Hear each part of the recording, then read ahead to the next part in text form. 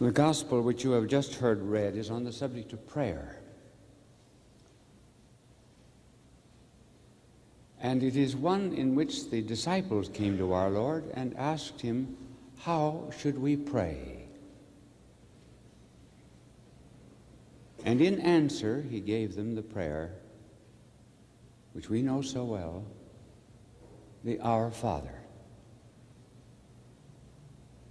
Now I'm going to describe the Our Father to you and explain it to you. Notice that our blessed Lord said, when you pray, say, Our Father. Our Lord did not say, my Father.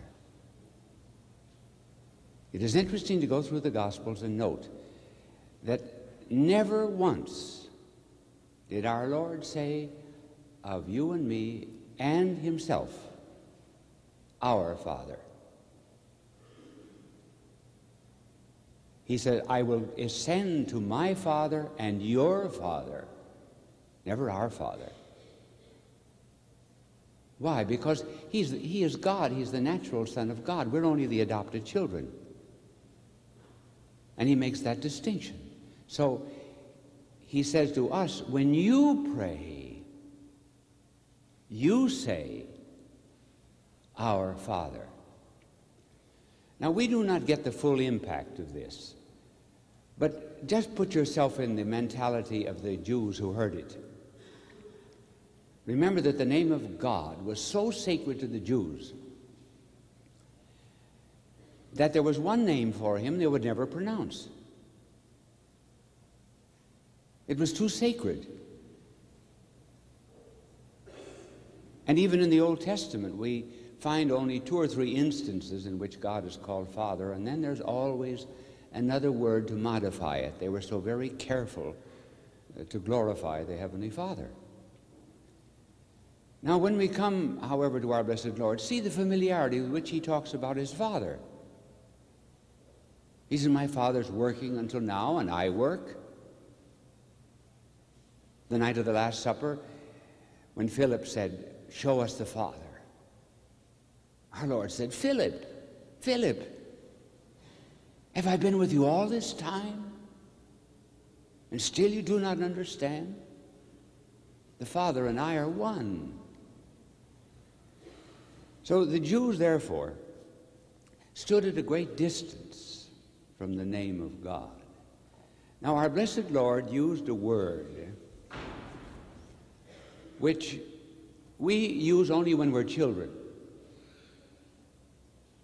When our blessed Lord spoke to his Heavenly Father, he used very often, and probably throughout the entire Gospel, but we know on certain occasions, he used the word Abba, A-B-B-A. It is not a good Aramaic word. And our Lord spoke Aramaic. What is Abba for Father? Is it just Father in the abstract sense of the word? No.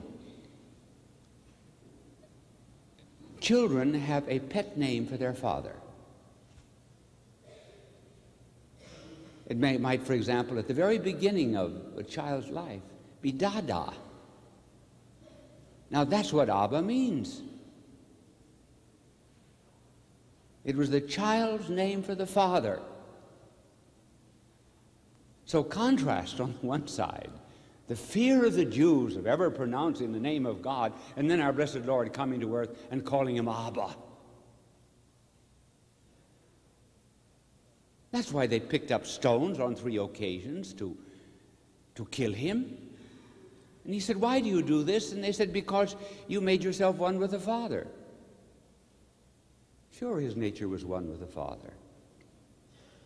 And so important is this word Abba, that when St. Paul began preaching the gospel of our Lord to the Greeks, when he wrote in Greek. He took the Aramaic word Abba and kept it in the Greek. So that in 2 of his letters, one of them in the Romans and the other to the Galatians, he tells his people, remember that your Father is Abba. that he has given you the spirit of adoption to be his children. So this is the beginning of the Our Father. Our Father, then who art in heaven. We start above. We can never lift ourselves by the lobes of our ears. We live in a horizontal world where we believe we help one another, but the real help that makes us new creatures and children of God has to come from above. Hence, Our Father who art in heaven. Hallowed be thy name. That means, may it be sanctified, may it be glorified, and may you be worshipped. Now, what is worship? For example, we think, well, why does God demand our worship? Is he sitting up there on a golden throne, waiting for us as obedient servants of him to prostrate ourselves before him in worship? Is that the meaning of worship? No. Now, how often, for example, a little girl in the springtime, girl about 3 or 4, will go out into the garden, into the yard, and pick up dandelions and bring dandelions into the mother. Now, let me tell you that those dandelions are a bore to the mother. She wouldn't admit it. She doesn't need the dandelions. But has any mother in the world, when she's taken these dandelions, ever thrown them out into the garbage? No, she said, oh, how nice of you, dear, you love me, don't you? And so the mother accepts that worship in order to train the daughter to be loving. Now, that's what worship is. In the theater, for example, we applaud. Applaud means worthful. That's worship. Now, a week ago Sunday, I gave a retreat to about 1,200 actors and actresses in New York at the Majestic Theater. The retreat lasted all day. And about 6 or 7 times during the day, I would come out and talk to all of these people who were so trained in the theater. Well, unlike other audiences, on the stage, they appreciate applause. They live by applause. So they think that anyone who appears on the stage must live by it too. So very often in the course of a talk, they would interrupt what I was saying by applause. Why? Because it was a manifestation of worthfulness. That's what worship is. God doesn't need it. We need it. So hallowed be thy name. Now thus far, Our Father who art in heaven, hallowed be thy name. Thy kingdom come, thy will be done. These two phrases go together. Now, we priests who are used to reading the Psalms and the Scriptures have always noticed in the Scriptures the balance of phrase. For example, in the Psalms, you'll find a sentence, thy statutes, O Lord, are good. Then the other half, thy commandments are wise. In the second half, we say the same idea as we do in the first, but we just put it in different words. So in the Our Father, these two phrases, thy kingdom come, thy will be done, mean practically the same. How do we get into the kingdom of God? By doing his will. Now, many are going to get into the kingdom of God because they're doing his will according to their lights. But suppose we do not do his will. My finger pointed vertically signifies the will of God because it points to heaven. My finger horizontally represents my will because it's earthy and flat. Suppose I take my will and put it across God's will. When I do that, I get physically across. Psychologically, I get a complex. That's how we get mixed up.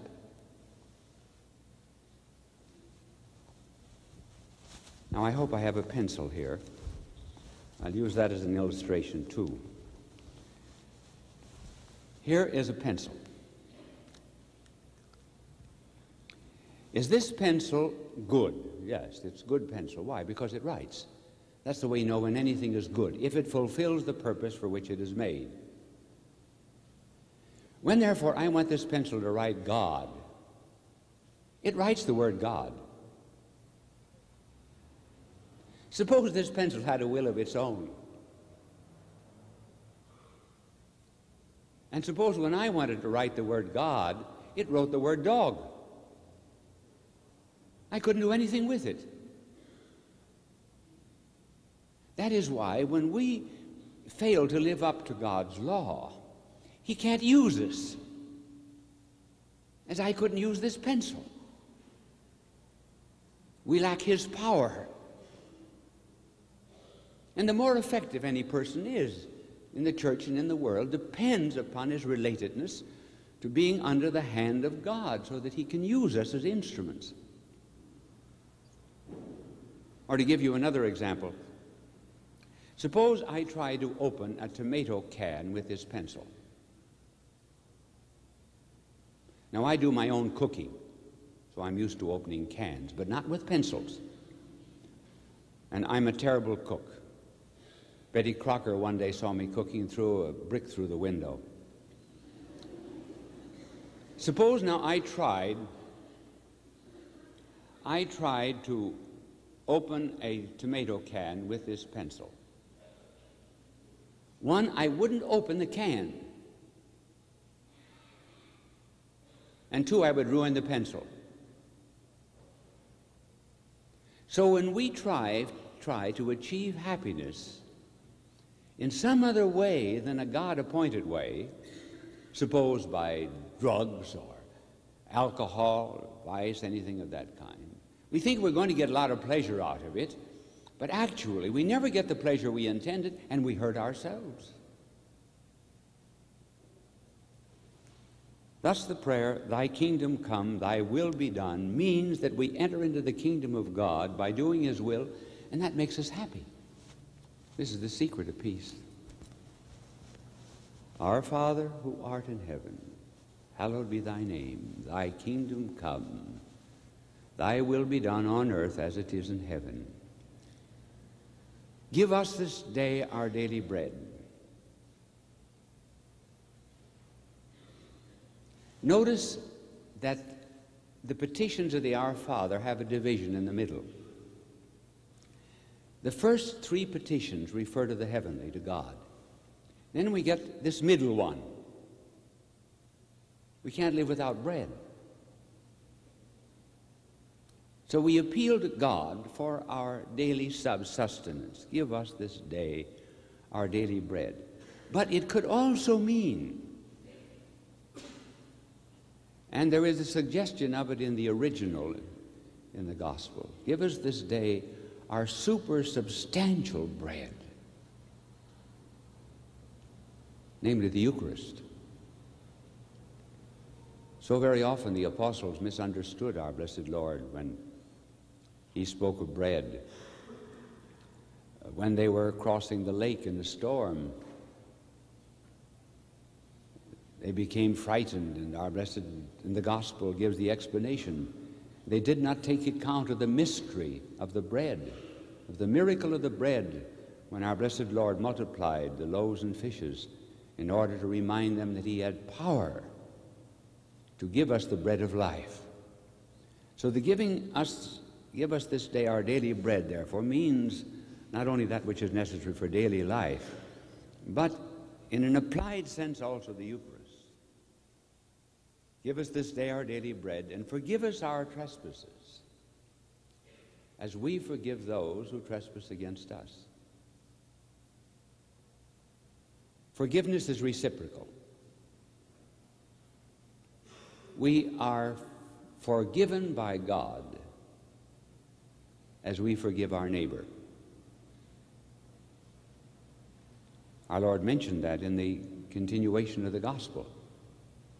Forgive, and you will be forgiven. If we, however, hold grudges, we shut off the forgiveness of God. He cannot give it to us. Now, this forgiveness of God sometimes will require great effort on our part. I have friends, husband and wife, who suffered a great deal in prison. But before they were in prison under the communists, the husband was visited by a Nazi. The husband and wife were born Jew, but then Lutheran. And the husband said to the Nazi, "What have you been doing the last 2 weeks?" He said, "Killing Jews." "How many did you kill?" "Oh," he said, "about 30,000 in 2 weeks." "Were you in this particular village?" "Yes." "How many Jews did you kill there?" "Oh," he said, "I killed every Jew in that town." "Do you ever ask God for forgiveness?" "No, I don't believe there's any such thing as forgiveness." And the husband said, "Let us see. My wife, Sabina, is upstairs asleep. She has not heard this conversation. I shall call her down." He said, "Sabina, this is the man who killed your father, your mother, your 3 brothers, and 2 sisters.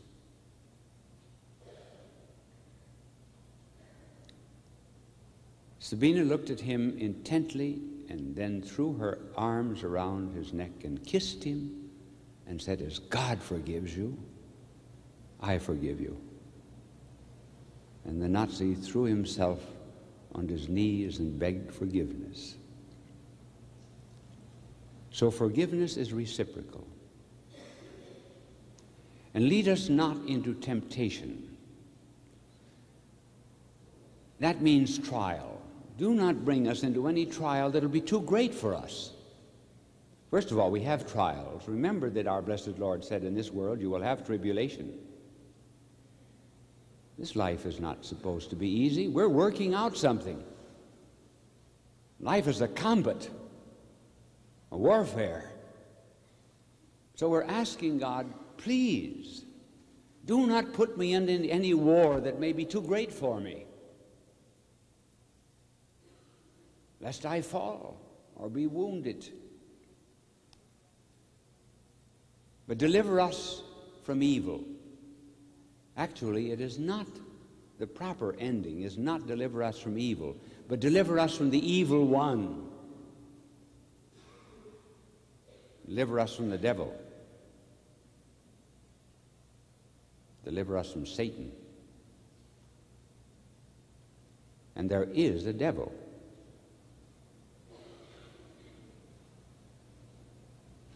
Then at the end we say, Amen. Amen means, I've said it, may I live up to it, may it be fulfilled in me. You never heard our blessed Lord say at the end of a prayer, Amen.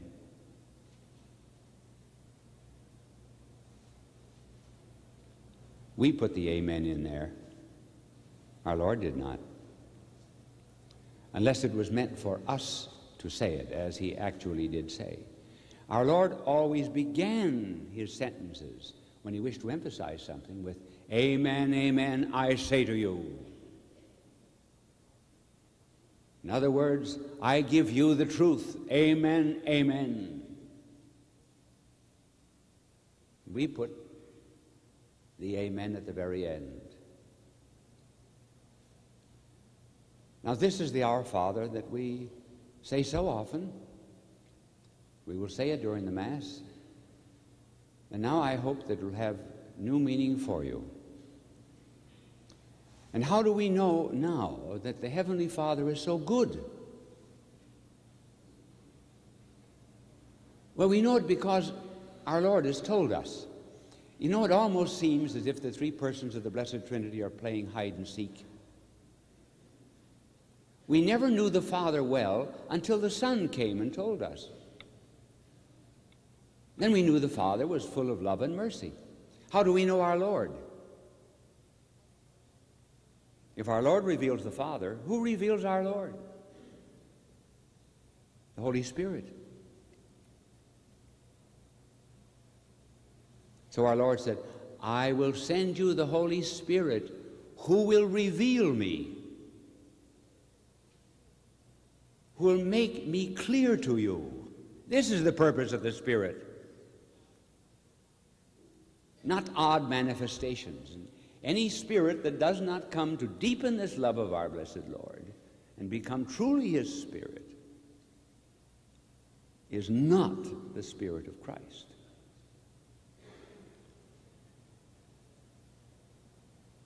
I suppose I could sum up the Our Father by telling you never to be discouraged. You have a Heavenly Father, and now this morning you have learned some Aramaic. And it would be well occasionally to think of yourselves as little children. Because remember, no old people are ever going to enter the kingdom of heaven. That's right. Our Lord said, unless you become as little children, you cannot enter the kingdom of heaven. So we have to become young. And if you think yourself young, you will begin calling the Heavenly Father in your mind and soul, Abba, Abba, Abba, who art in heaven. God love you.